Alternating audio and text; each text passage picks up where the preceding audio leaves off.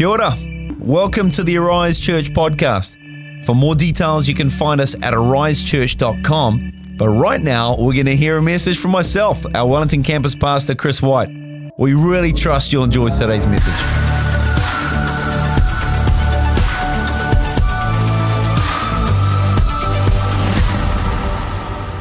So we're going to read from Romans chapter 6, starting at verse 5. So if you want to look that up. And I know we often just applaud people with paper Bibles. Can I just say I want to applaud those with electronic Bibles today? Come on, man, that's me. I'm with you, you know. Those other Bibles are heavy, you know. Although we do see, remember that life group video a few weeks ago, and that guy Israel had an enormous Bible, enormous. I think he just bought it just for the video. Here's my Bible. This is the kind of Christian that I am. Anyway, sorry, that was so distracting. Okay, Romans chapter 6, starting at verse 5, it says this. Since we have been united with him in his death, we will also be raised to life as he was. We know that our old sinful selves were crucified with Christ so that sin might lose its power in our lives. We are no longer slaves to sin. I'm going to read that again. We are no longer slaves to sin. For when we died with Christ, we were set free from the power of sin. And since we died with Christ, we know that we will also live with him. And we are sure of this because Christ was raised from the dead and he will never die again. Death no longer has any power over him. When he died once to break the power of sin. But now that he lives for the glory of God.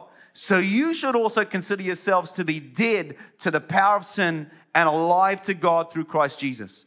This is an incredibly powerful truth. And today, I want us to grab a hold of this. Because I think for many of us, we have no idea of the understanding of this. Can we just pray for a moment? God, I just thank you that your Spirit is here. And Lord, I thank you for this incredible truth of yours. God, I'm praying today, it would sink into our heart. It would settle in our spirit.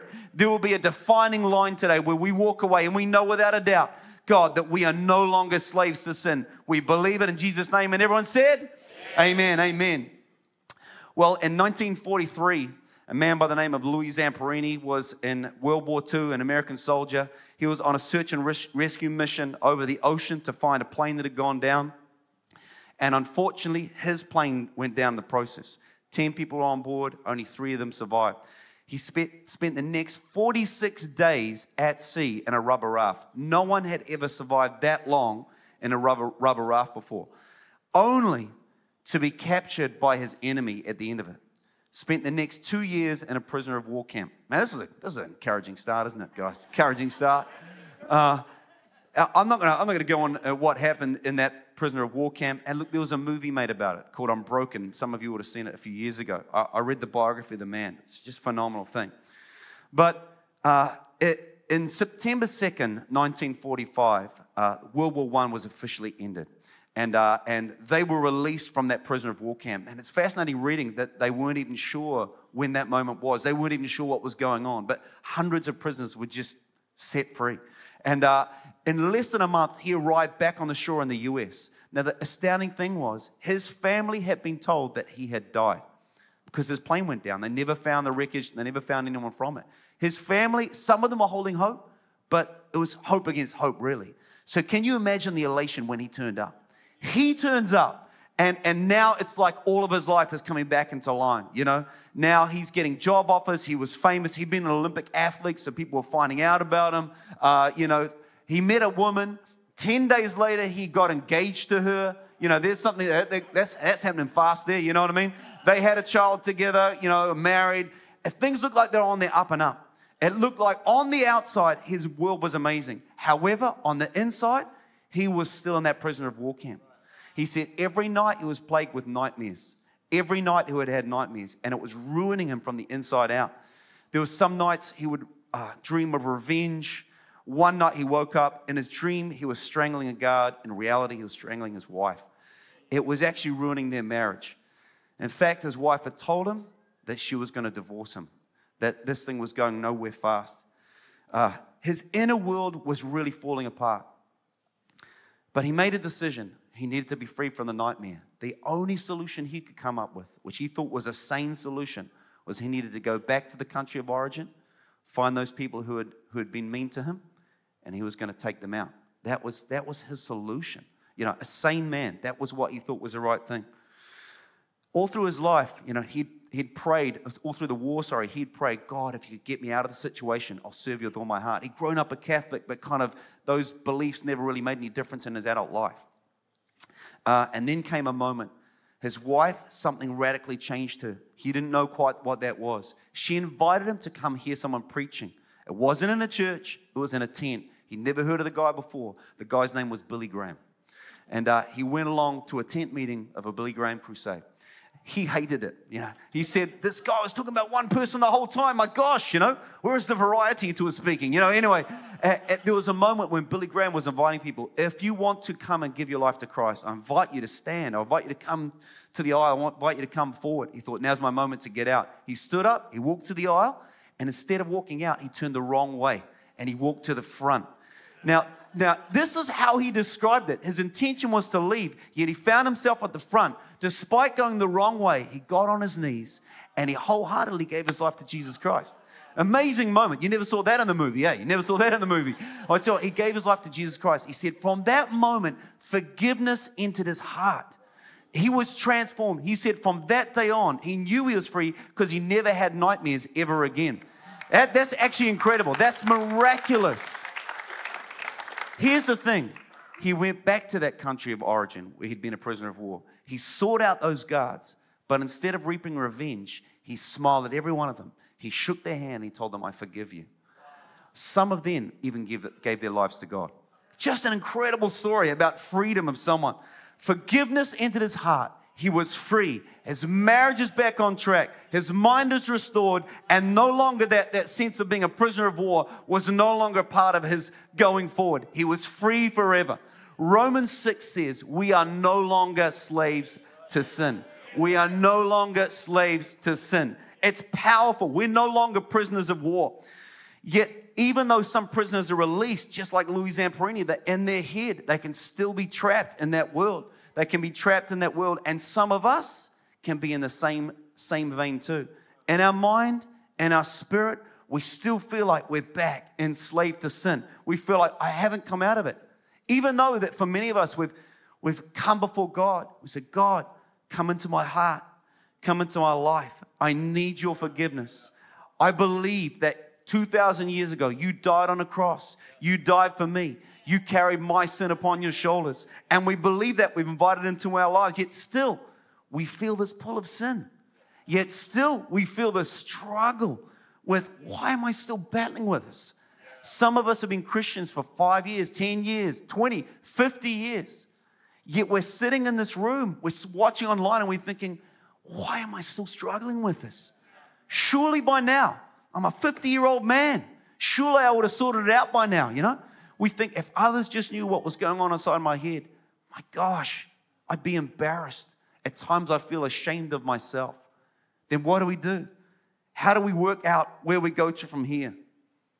I want to say there's two things I want you to grasp in this message today. Two things. They're really, really important. Number one is the Word of God does not lie. The Word of God does not lie. The truth is we are no longer slaves to sin. That is an absolute truth. It's in the Word of God. It needs to settle in your heart. You need to believe it. You need to grab a hold of it. That is absolutely true. But the second thing is this. The ongoing pull of sin is a daily battle. But to be like Christ, that's our ultimate goal. That is our ultimate joy. And to follow Him takes humility and a willingness to surrender.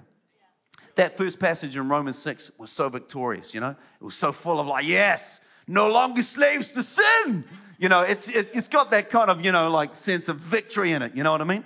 Now, the very next chapter, by the way, written by the very same guy, reads this in Romans chapter 7, starting at verse 18. And I know that nothing good lives in me. That is, in my sinful nature. I do what is right. I want to do what is right, but I can't. I want to do what is good, but I don't. I don't want to do what is wrong, but I do it anyway. But if I do what I don't want to do, I'm not really the one doing wrong. It is sin living in me that does it. In verse 22, I love God's law with all my heart, but there is another power within me that is at war with my mind. This power makes me a slave to sin that is still within me. Oh, what a miserable man I am. What a miserable person I am. Who will free me from this life that is dominated by sin and death?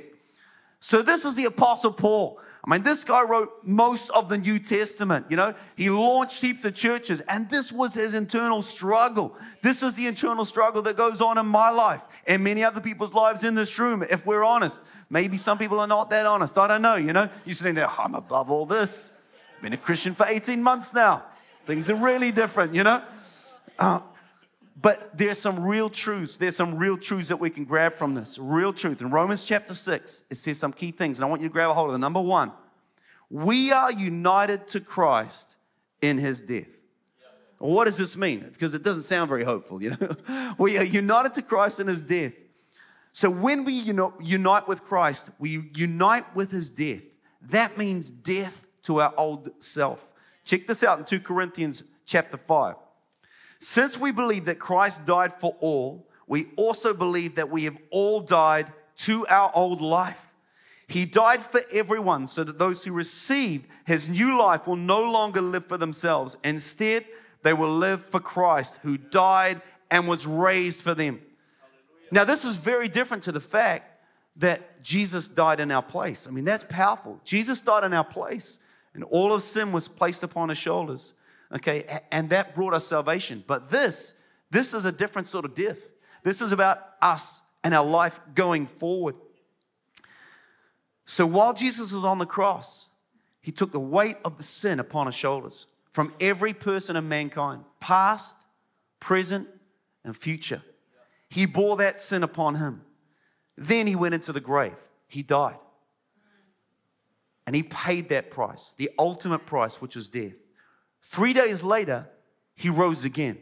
And the power that rose Jesus from the dead, that's the power that is promised to be inside every one of us. In that, though, he broke the power of sin because he said, this no longer has a hold on me. So it no longer has a hold on you. He broke the power of sin. Therefore, as we unite with him in his death, the power of broken sin is now in our lives. It is over us. It is a part of us. It's who we are. But the second thing is this. We also share in his resurrection power. Romans 8, verse 11 says this. And if the spirit of him who raised Jesus from the dead is living in you, he who raised Christ from the dead will also give life to your mortal bodies because of his spirit who lives in you. So God's power, that power that raised Jesus from the dead, that power that broke all the hold of sin, now is alive in you. It's alive in me. It no longer has a hold over us. Man, have you ever wondered why the Bible says that baptism is a significant part of our faith journey? It says that like in Acts 2, Peter's speaking to a crowd. You know, amazing things are happening. People's lives are being transformed. And they're like, what do we need to do? This is what he said. Acts 2:38. Peter replied, each of you must repent of your sins and turn to God and be baptized in the name of Jesus Christ for the forgiveness of your sins.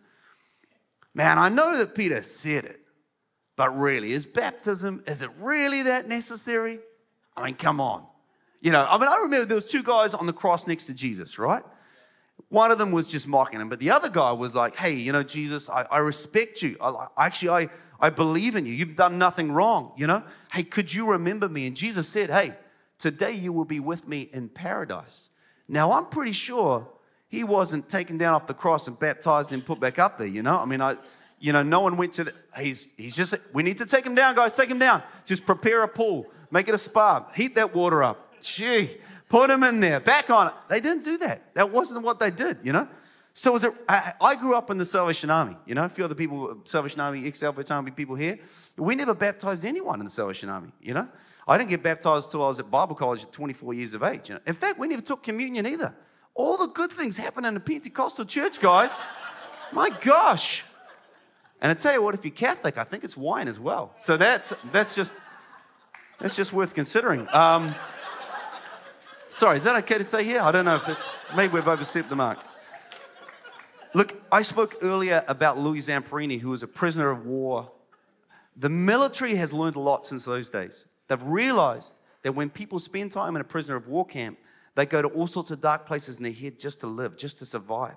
You know, they create false worlds in their head, and they get their minds in a real tangle just so that they can cope. And so they realize when they bring them out of a prisoner of war camp, that's when their counselors and psychologists go to work. They're trying to help them unravel what's been going on in their head. They call it a decompression zone, where they need to actually have therapy. They need to decompress after that. Can I tell you, I believe baptism is like our very own decompression zone. So what it is, it's a physical thing that we do that represents something that is incredibly spiritual and true. We do something in the physical realm to show what is actually happening spiritually. Baptism is the imagery of death. Again, man, where do we get these great symbols from? But it's a symbol of death. Why is it death? Well, firstly, it immediately associates us with the death of Jesus Christ. So what we do is we lay someone down into the water.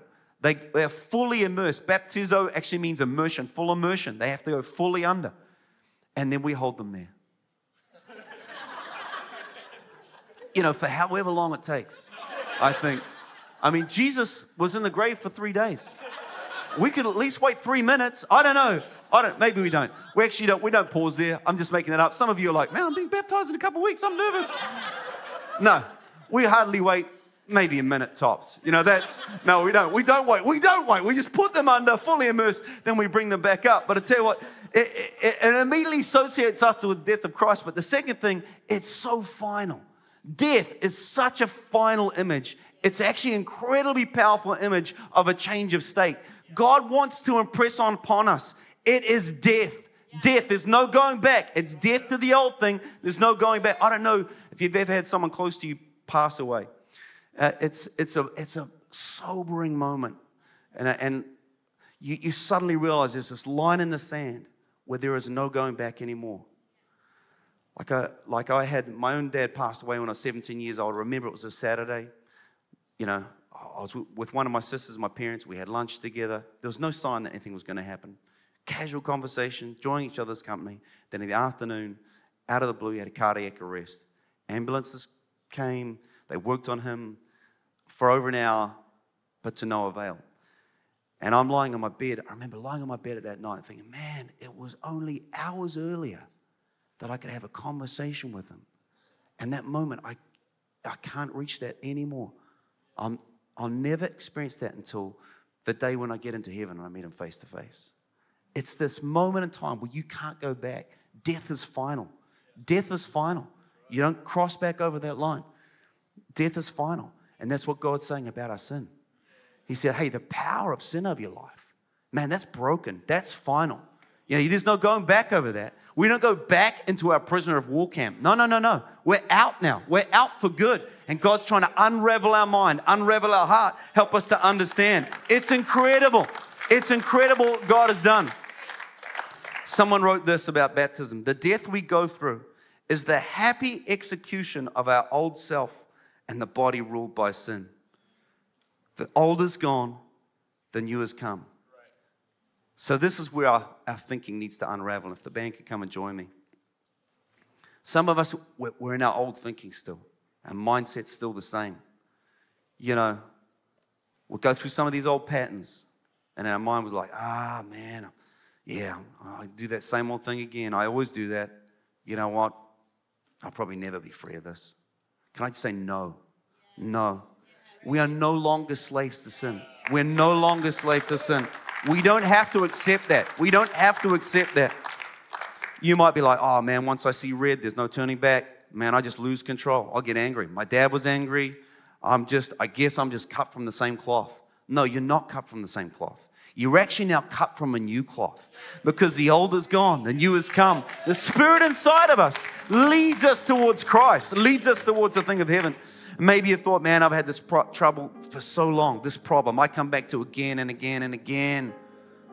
I will never be free of this. Maybe this freedom is not for me. Maybe it's just for everyone else. Can I say, no, that is not true. We are no longer slaves. The old is gone, the new has come. But here's what we struggle with. It's what I alluded to at the start.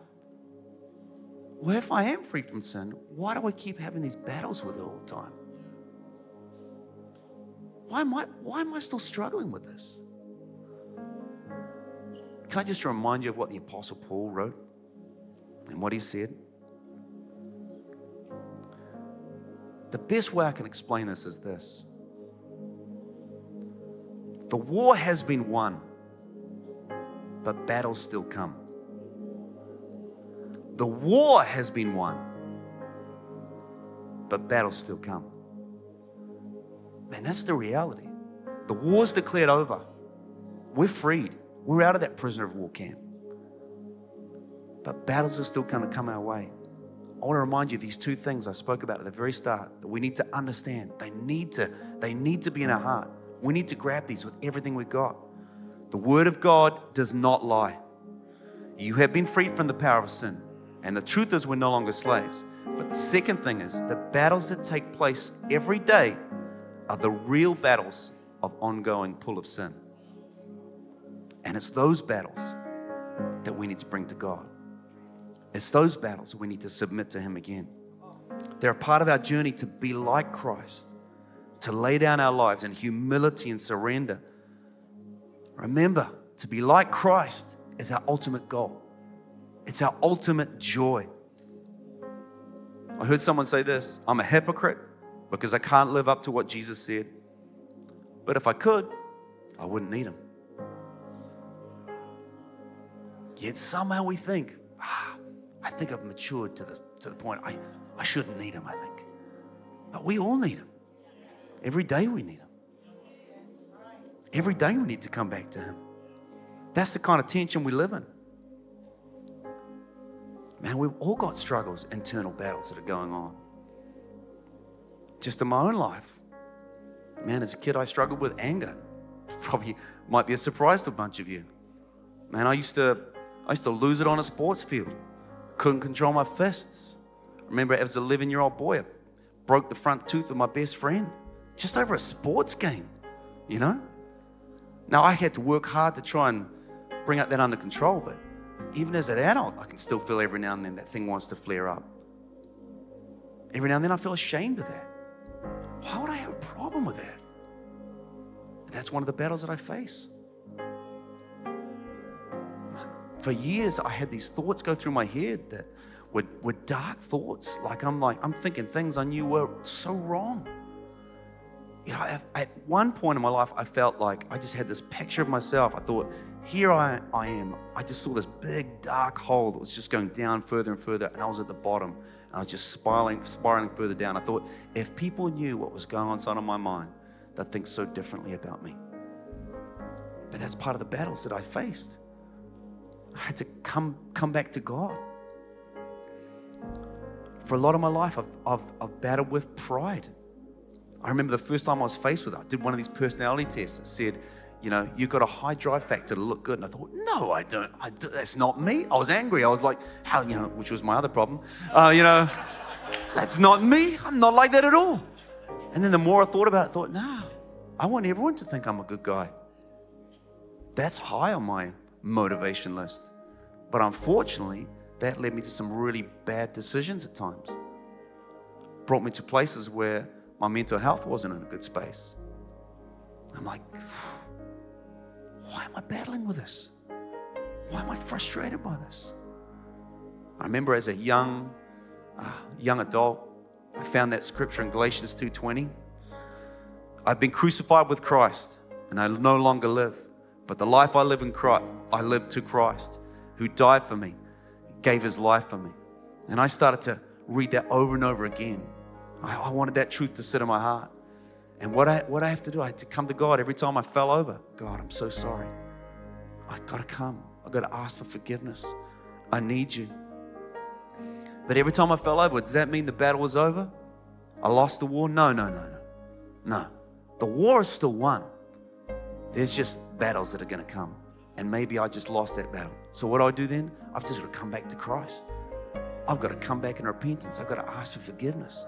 Give Him my life. God, I need you. I can't live without you. Psalm 37 has this incredible picture of what righteous men and women look like. It says this: the steps of a good man, woman, are are directed and established by the Lord, and he delights in his way and blesses his path. When he falls, he will not be hurled down, because the Lord is the one who holds his hand and sustains him. Man, the writer of that psalm was not like, hey, maybe a righteous man might fall. There might be an occasion where that happens. No. It's inevitable. When he falls, when he stumbles, when he falls over, he's not hurled down. Why? Because the power of sin has been broken in his life. And God reaches out, grabs him with his hand, and lifts him back up again. Come on, the war has been won. The war has been won over sin in our life. But we just have to have a heart that's willing to be repentant. We just have to come back to him again and again and again. Jesus, I need you. Jesus, I'm growing to be more like you. I need you in my life. I haven't got there yet. Maybe I won't get there yet in this lifetime. But God, I need you in my life. I need you in my life. Can we stand to our feet across this room? Can we stand to our feet? Man, the power of God is here. The power of God is here. God wants you to understand. He has broken the power of sin in your life. He's broken it. But he wants you to keep coming back to him in repentance. He wants you to, every time you lose a battle, come back to him. God, I need you. I'm mucked up again. I need you though. Come and bring forgiveness. Let your whole heart turn. Let you respond in faith towards God. Man, we need to stop viewing repentance as failure and start viewing repentance as transformation. Hey, we need to stop viewing repentance as failure and start viewing it as transformation. God, I'm coming before you humble, a humble heart, and I offer you my life. Thank you for joining us for the Arise Church podcast. We hope this message has blessed you. For more content or resources, visit arisechurch.com. Mate ua. See you soon.